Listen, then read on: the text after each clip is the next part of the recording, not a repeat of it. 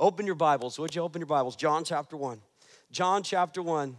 We're going to be in verse 14 through 18 today. John chapter 1. If you don't have a Bible, that's okay. The scripture, as always, is up here on the screen beside me so that you can follow along. There's a Bible in the seat back in front of you. If you want to use that, you can use your iPhone, your iPad. I'll wait till I hear pages stop turning because we want to be together. In John chapter 1, verse 14, from the Word of God, it says, "And the Word became flesh," verse 14, "and dwelt among us. And we have seen his glory. Glory as of the only Son from the Father, full of grace and truth." John bore witness about him, not the John that's writing, but John the Baptist. Swear we'll get to him next week, okay? Not today, but next week. Bore witness about him and cried out, "This was he of whom I said, he who comes after me ranks before me because he was before me. For from his fullness we have all received grace upon grace. For the law was given through Moses, grace and truth came through Jesus Christ. No one has ever seen God, the only God who is at the Father's side. He has made him known." Let's pray together. God, there is so much to be said in those verses that we just read together. God, we even affirm together just a simple Bible study principle that there is one interpretation of those verses and many applications. And so my prayer today is that the interpretation would come through loud and clear, and then as we seek to apply it to a specific area of our lives, God, would you illuminate your scriptures? Would you convict, call us to yourself, God, and continue to form us into the likeness of Christ as we submit to your Spirit together. In the name of Christ, the people of God together said, amen. Well, here's a news flash for you. I don't know if this is news to you, but here it is. You ready? Everybody prepare yourself emotionally. Here it is. Christianity is exclusive. Did you know that? It really is. Now, all groups are by nature exclusive. Stick with me here. I cannot register for both the Liberal and the Conservative Party in Canada. If you register for the Liberal Party and then you try to register for the Conservative Party, somebody's going to kick you out because they exclude folks who kind of, are on both sides of that equation. If I tried to go to your gym or your condo association or your country club and I did not pay my dues, would they include me or exclude me? They would exclude me. All groups by nature are exclusive. If I hosted a PETA event at my house, People for the Ethical Treatment of Animals, and I served surf and turf and wore a mink coat, they would kick me out because they exclude people like me. In the same way, Christianity is by nature exclusive. There are some core beliefs, some foundational truths, some bedrock things that as a group of people, Christians historically have believed. They are Bible truths. And one of them is what we're talking about today, and it's the incarnation. The incarnation simply means this, that God became man. The incarnation simply means this, that God became man. There we go. The incarnation simply means this, that God became man, that the Word took on flesh. The Word became flesh in Jesus of Nazareth. And this is perhaps not just but the bedrock foundational truth that sets Christians aside from people of no faith background or Muslims or Jews or whatever else you want to take a look at. It sets us aside as Christians. We believe that the Word took on flesh and dwelt among us, that God became man in the incarnation. And it's fascinating to me. Listen very, very closely now. It's fascinating to me because the nature of the incarnation and who we believe Jesus is will cause us to disagree with other people, won't it? It makes Christianity exclusive. It says, look, if you don't believe this, that you could be a moral person, a wonderful person. It doesn't mean you're stupid. Doesn't mean anything. It just means you're not a Christian. Because biblical historical Christianity affirms the incarnation, that the Word became flesh and dwelt among us. But at the very same time as it might cause conflict or disagreement between you and somebody else, now watch this, it gives you a model for interacting with someone you disagree with. I'm going to say that a different way. Listen close. Our bedrock foundational conviction that God became flesh in Jesus is not just a conviction, but a model that shows us how to interact with those who do not share that conviction. So here's our question this morning. We're going to interpret and then apply the text with this question. Here we go. What does the incarnation teach us about interacting with those with whom we disagree? What does the incarnation teach us about interacting with those with whom we disagree? And Christian convictions don't stop at the incarnation, do they? They extend to things like the rights of the unborn.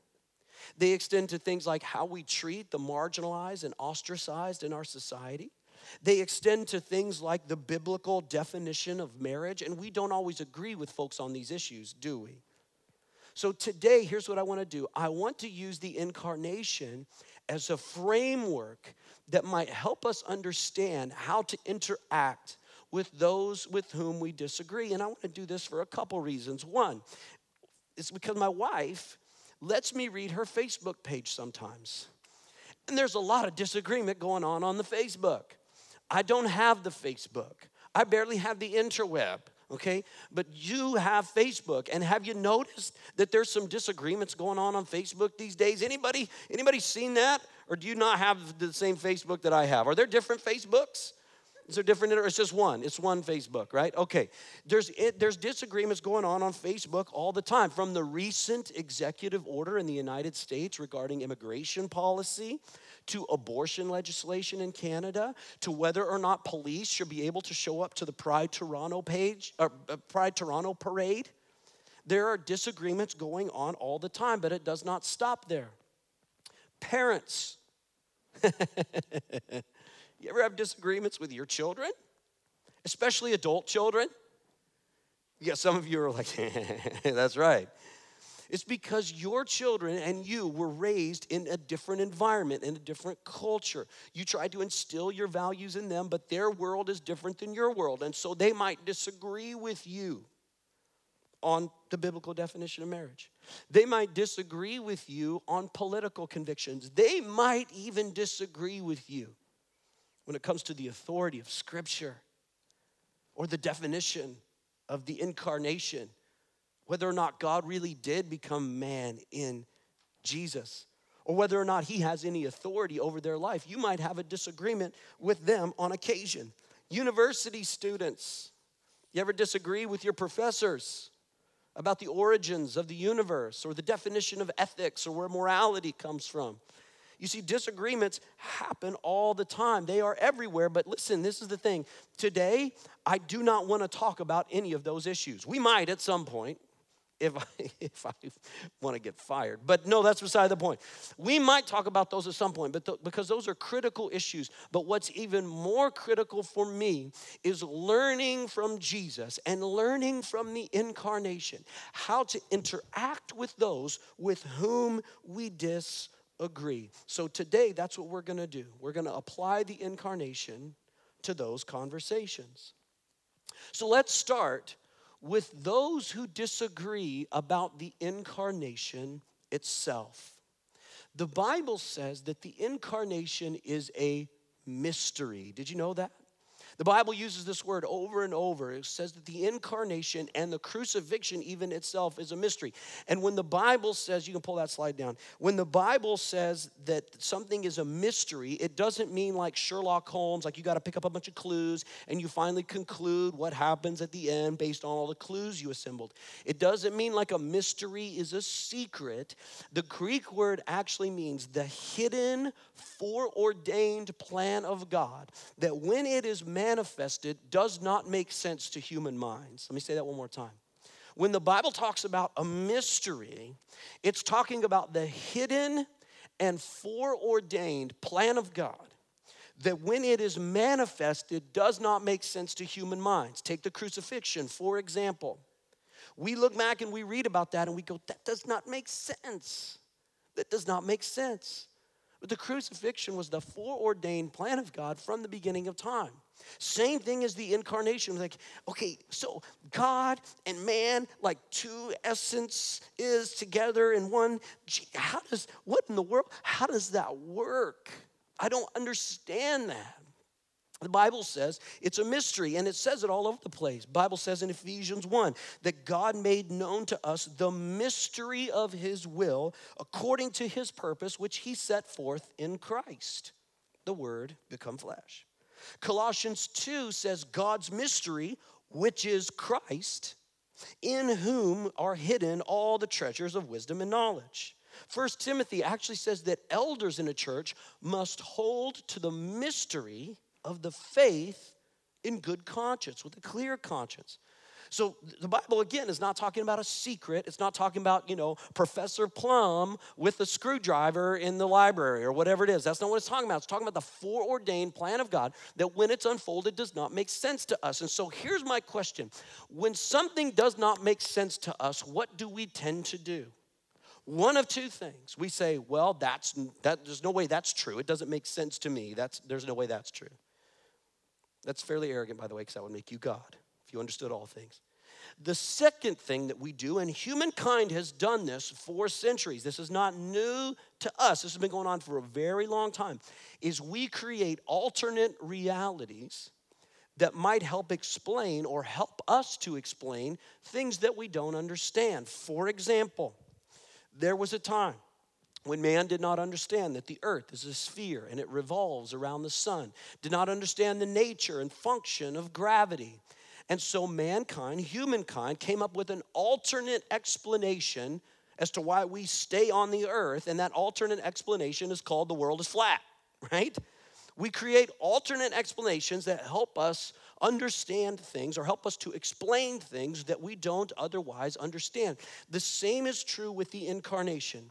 The Bible clearly teaches that the Word became flesh, God became flesh in Jesus. Jesus was not half God, half man, 100% man, 100% God in one person. The Bible clearly teaches that, but we go, I don't understand it, so I'm going to make up an alternate explanation in order to kind of describe it because I can't understand it. I'm going to reject what the Bible says and come up with an alternate explanation. And these alternate explanations have existed for centuries. So here's what I want to do. I want to show you in the first century what originally some of these things were called. I want to show you when the church rejected these doctrines and theologies regarding the incarnation, and I want to show you how those original alternate explanations, not biblical, not historical Christianity, alternate explanations of the incarnation live on even now in different faith systems. Now stick with me here because it will get important when it comes to how we interact with people with whom we disagree. The first faith system is called Gnosticism. That showed up actually before Jesus came around. Gnosticism essentially taught this.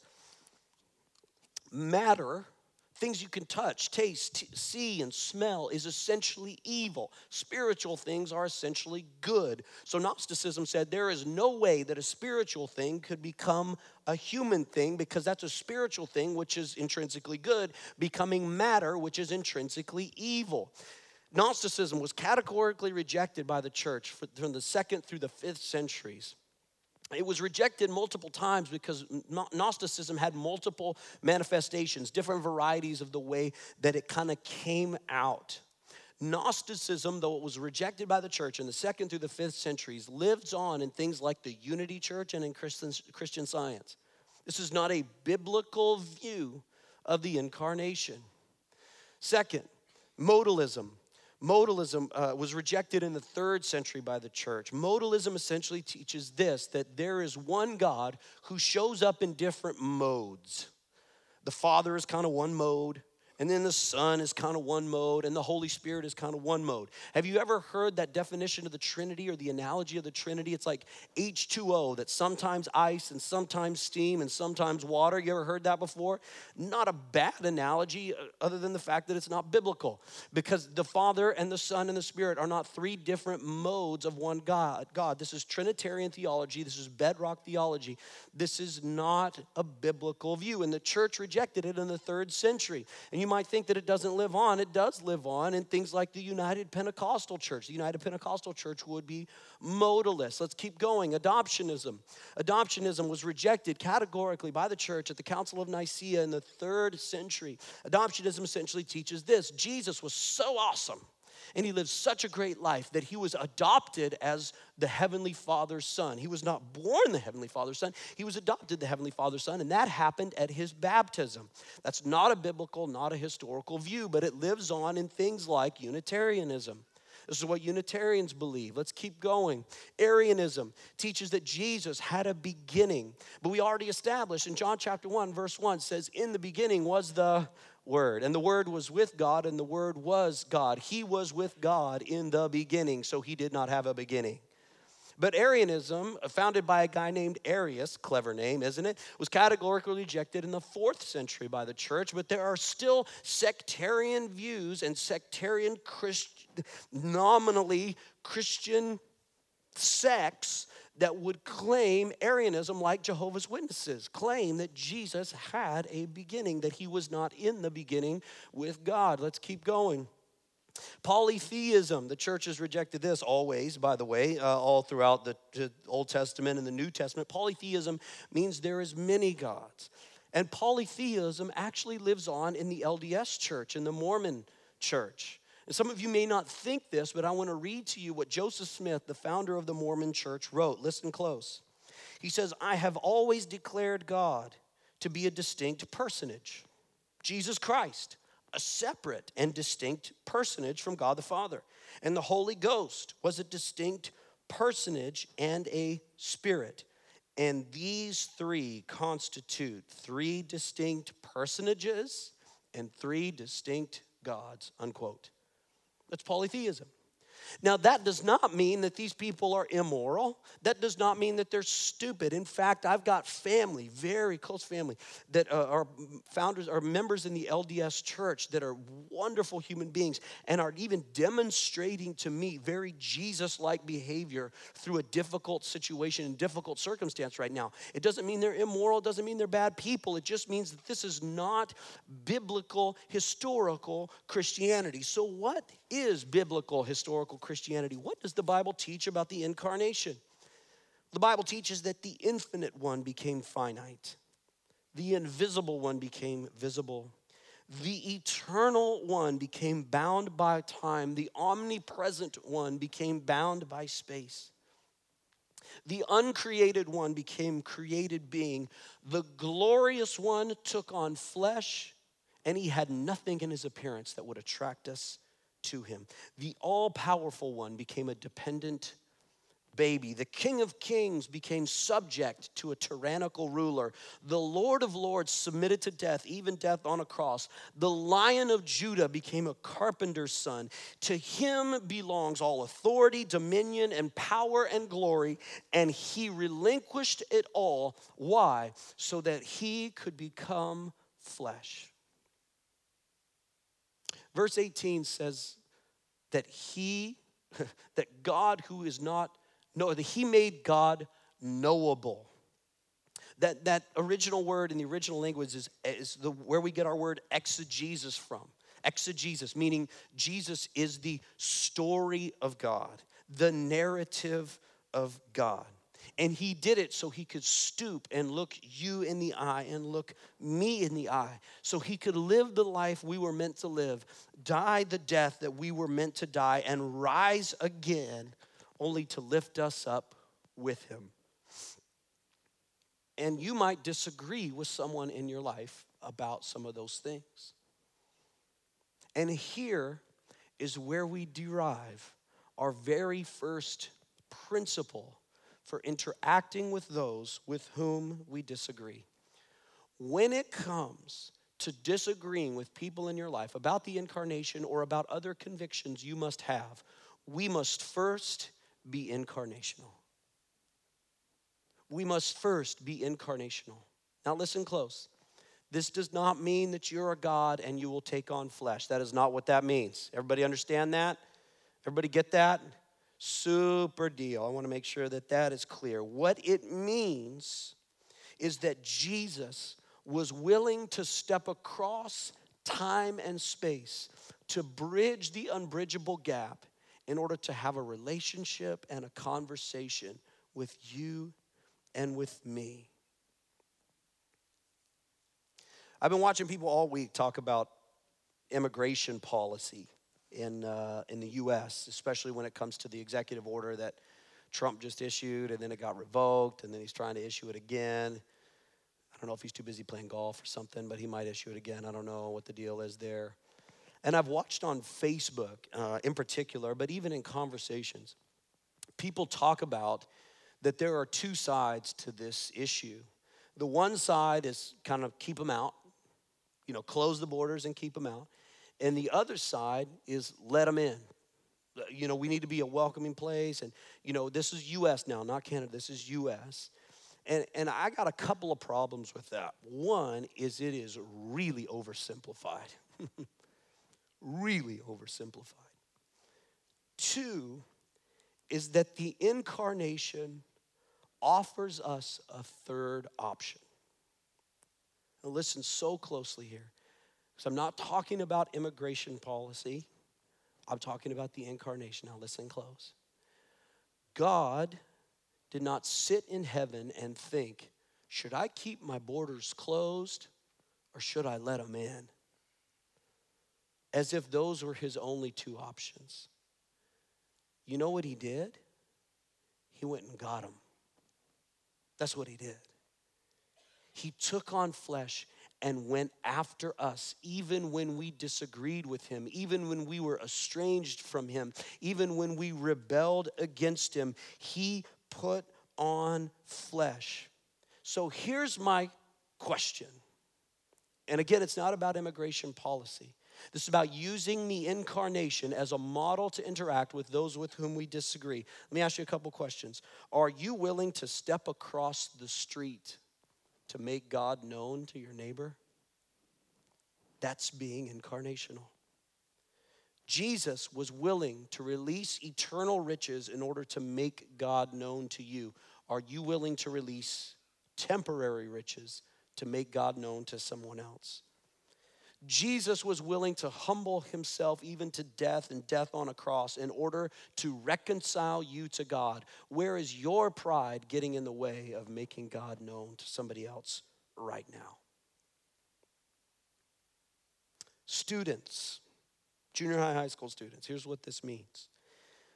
Being incarnational, living incarnationally, especially with those with whom you disagree, and taking a cue from Jesus means getting up from your lunch table and walking over to the nerd table and sitting down. That's what that means. Young adults, Tyndale students, and people in your 20s, here's what this means. It means that you might not think you got a lot of money, but you got a whole lot more money than 98% of the world. And it means sacrificing temporary riches in order to make God known to somebody else and sacrificing your time. Parents of students, adult children, parents of adult children, when you disagree with them, are you criticizing your child from afar and judging them from afar? Or are you stepping across the gap that's between you and that child in order to look them in the eye and understand their point of view? Like, I'm going to get fired up this morning and preach. I'm just telling you. Because if we are not incarnational, we are on a grand adventure in missing the point. Because chronologically speaking, what's the first thing Jesus did? He took on flesh and bridged the gap. You might look at me, oh, Lucas, I'm really gracious, man. I'm really truthful. That's what the Bible's just talking about. Yeah, I'm really gracious, really truthful. Ain't nobody knows if you're not incarnational. It doesn't make a difference to anybody. unless you're willing to step across the room and look somebody in the eye and say, God loves you, and I'm taking a cue from Jesus. Even when he disagreed with me, even if I disagree with you, I'm going to wrap my arms around you. We have to be incarnational. There is no other way around it. I'm going to give you 10 really easy ways to do it. You ready? 10 really easy ways to be incarnational. You pick one. One, join a parents group like the PTA. I don't know if they have PTA here, or a community activist group, or a condo association governance board, in order to interact with people who don't know Jesus, people that you might disagree with, in order to show them you love them. And you might say, Luke, man, I don't have time to do that. Okay, quit one of the 9 Bible studies you're in and do it. Take your kids to community swimming lessons, not to a Christian play group. Play groups aren't Christian, by the way. They don't have souls. That was unintentionally funny. Here's one way to be incarnational. Sell your house and move to a neighborhood in the greater Toronto area that needs Jesus really bad, like Church in Wellesley. And I'm not kidding. I'm not kidding. This summer, move your barbecue to your front yard. It's a way to be incarnational. Host a happy hour or a dessert for your neighbors. Become an international worker. Yes, that means missionary, and yes, that means moving to a foreign country. You will never have to bridge quite so great a gap as Jesus did, so don't panic. Join a life group at Bayview Glen Church. You know why this is why we do life groups and not Bible studies? We do life groups because they're incarnational. We do life groups because they meet in neighborhoods. We do life groups because they have a context for mission. Receive life from God, share life together, and bring life to the community around us. They're incarnational. Junior and senior high students, I already told you this, go sit at a different lunch table. Older generation, get to know somebody younger than you. Get to know the people that work at your favorite restaurant or bar or coffee shop. Go back there often. Get involved in their life and tip well. Coach your kids' soccer team. Join a community sports team. Introduce yourself to your neighbors. Invite another family who doesn't know Jesus over for dinner. Buy coffee for your coworkers, or buy donuts for your coworkers every Friday. Now listen really close. I'm going to say this twice so it sinks in, and then we'll move on, I promise. Stop yelling at you. Just as God's message to us and his mission for us would have fallen flat without the incarnation, our message to the world of God's extraordinary grace will fall flat if we are not incarnational. Period. First and foremost, we must be incarnational when it comes to interacting with folks with whom we disagree. Okay, let's keep reading. Verse 14, here we go. And the Word became flesh and dwelt among us, and we have seen his glory. Glory as of the only Son from the Father, full of grace and truth. Full of. Great word in the original Greek, pleorma. It means full to overflowing. And Jesus was full of grace and truth. Not 50-50. Not a nice balance. 100% of both. Because they're bedfellows. They're inextricably bound. Both grace and truth. So when we interact with those with whom we disagree about anything, we must be both gracious and truthful. We must be both gracious and truthful. We must learn to say the hard thing, but to say it tenderly. Parents of adult children, people in your schools and in your communities and in your jobs, when you are interacting with people that you disagree with, you have to learn to be both gracious and truthful. Now, check it. All of us lean one way or the other, don't we? I'll give you a guess as to which one I lean towards. Yeah, everybody's like, truthful. You just yelled at us. It's truthful. I know it's truthful. Yes, it's truthful. I lean towards truthful. I've got to grow in grace. But some of us compromise truth because we're leaning into grace. But Jesus, check it out, was full to overflowing of both grace and truth. Isn't that great? That's good for us. That's good news. And so when you're interacting with someone and having a conversation with someone with whom you disagree, we must learn to be both gracious and truthful. I want to give you 4 quick principles to learn how to be both gracious and truthful. They're up here on the screen, and you can jot these down as you go. Here we go. Here's how to be gracious and truthful. Be discerning but not judging. Be discerning but not judging. See, the discerning person can say, you know what I'm hearing, that's not a biblical conviction.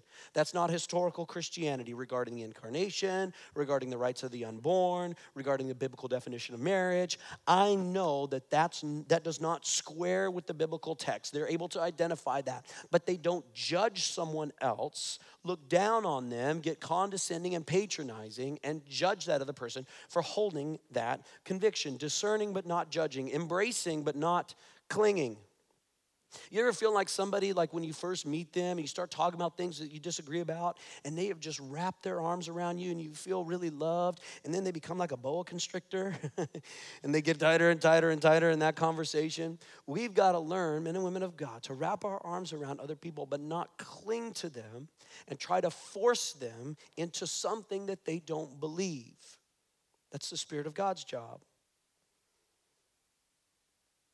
Keep going. Engaging but not controlling. Parents, especially parents of adult children, learning how to engage with your university student or engage with your adult child or to engage with your child who's married and has children and your grandchildren. Learning how to engage but not control them. You cannot manage their behavior, period. You can't manage their behavior. You know why? You know how I know that? Because the Bible says that Moses gave the law, but Jesus Christ came full of grace and truth. Moses could only command righteousness, and ain't nobody could do it. But Jesus Christ was able to produce righteousness from the inside because he was full of grace and truth. So engage with them, but don't try to control them, because you'll always fail and you'll be miserable and be frustrated and you'll come into my office crying, and I don't want that, and neither do you probably. Be accepting but not condoning. Accepting but not condoning. Here's what this means. I love you, I accept you, but I don't condone your behavior. I love you, I accept you, I embrace you, but I do not condone your behavior. Now listen, I want you to know that most people in the world think that Christians are not great at being accepting, not great at being embracing. They know what we believe. They know our convictions. They know what we think. They know all kinds of different things. But a lot of times what they don't know about us is that we are accepting. We're not condoning, but we're accepting. Sometimes you get in a little bit of a pickle. Sometimes you just need to pray and ask the Spirit of God to lead you in order to be full of grace and truth. I'll tell you a quick story and then we'll move on.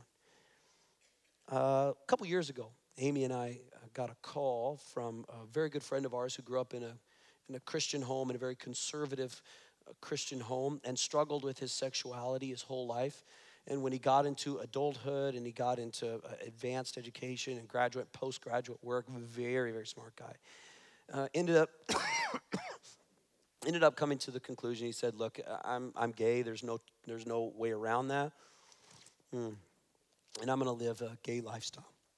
And he now has a partner that they've been together for a number of years. So he called us and said, "Hey, I'm going to be in Toronto."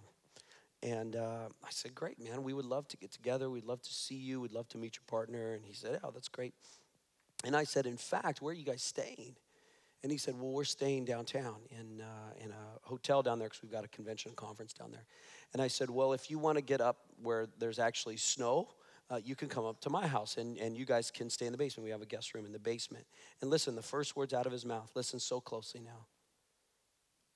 "Are you sure? Are you sure?"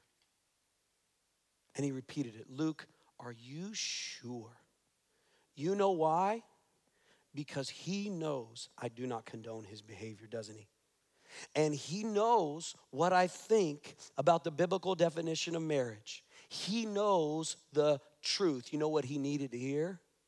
It was grace. Grace. Look, some of you might disagree with what I did, and that's fine. That's fine. It's okay with me. But here is my exhortation and encouragement to you. Most of the world knows what we're against. What they need to know is what we're for. We're for Jesus, and we're for them. We want to introduce you to Jesus because that would be great for you. When interacting with those with whom you disagree, seek to be full of grace and truth. Keep going. From his fullness, here we go, next slide. From his fullness, we have all received grace upon grace. I love the NIV translation of this verse. It says, from his fullness, we have all received grace in place of grace already given. Don't you love that?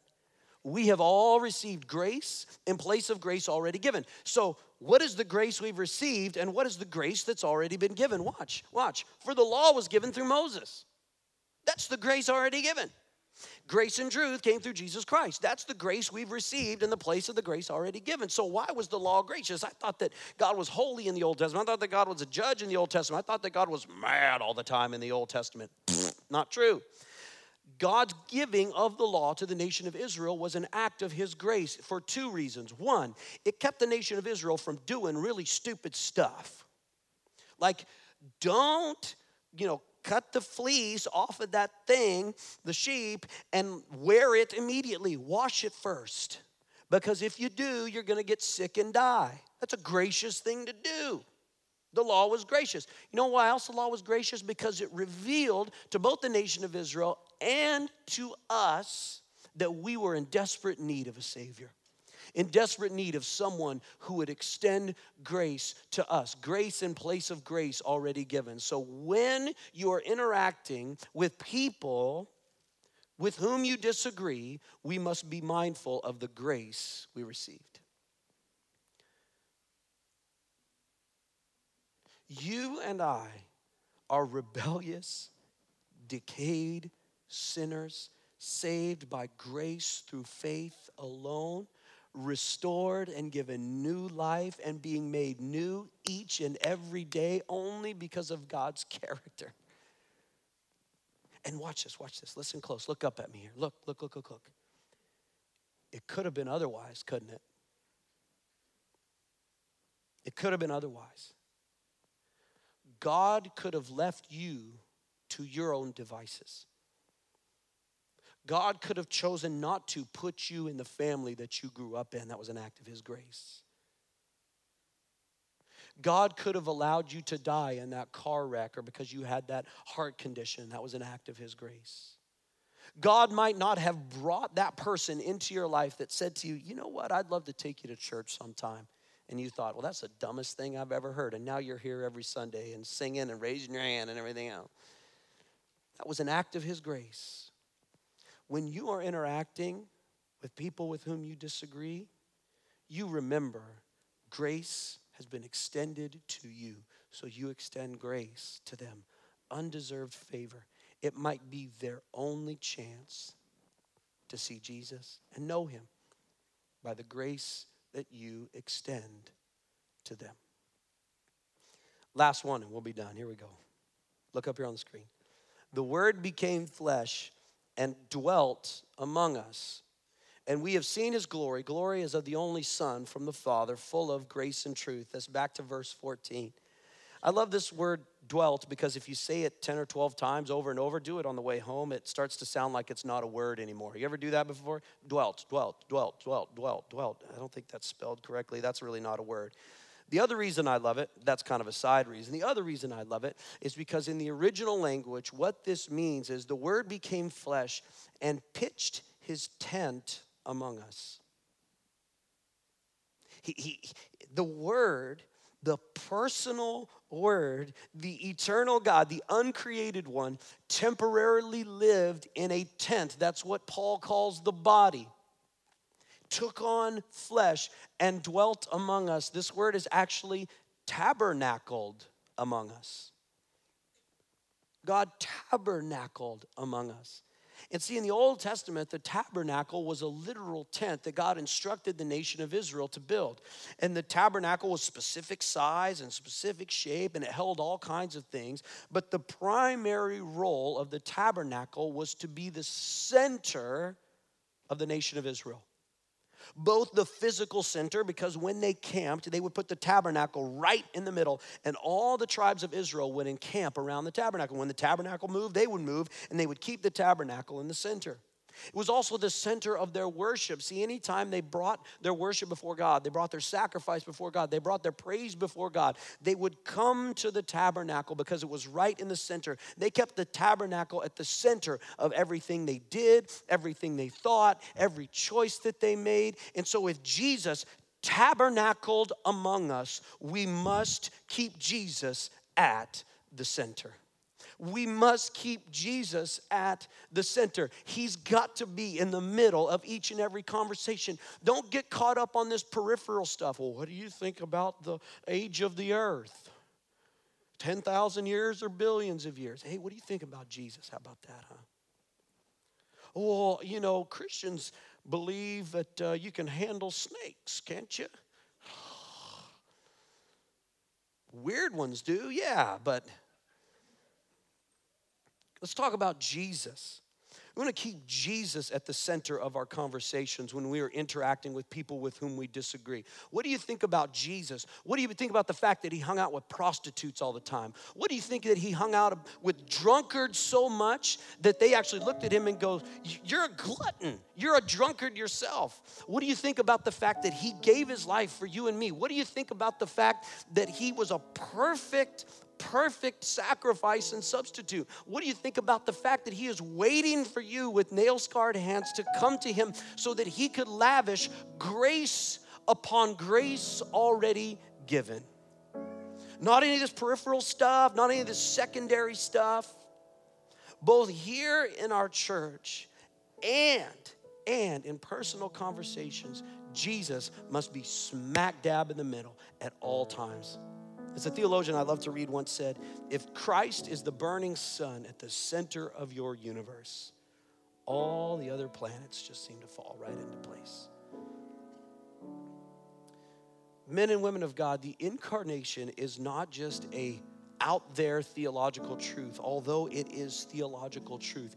It is instructive for us when it comes to interacting with friends and family and children and co-workers and co-laborers, classmates, siblings with whom we disagree. Be incarnational. Jesus was. Be full of grace and truth. Jesus was. Be mindful of the grace that Jesus has already extended you, and keep Christ at the center.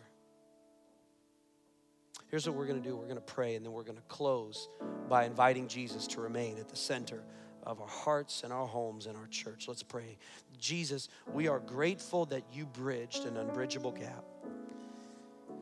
The eternal one, the uncreated one, came in the flesh. Teach us, God, to be incarnational. Teach us to be full of grace and truth. And God, when we try to nudge you out of the center, we pray, even as we're going to sing, that you would remain steadfast and fixed and not allow us to nudge you. And remind us even now of the amazing grace that you have extended to each one of us. God, that we would continue to receive from you. Jesus, you are full to overflowing, and may you overflow into our hearts and homes today and this week. God's people together said, amen. Let's stand, sing together.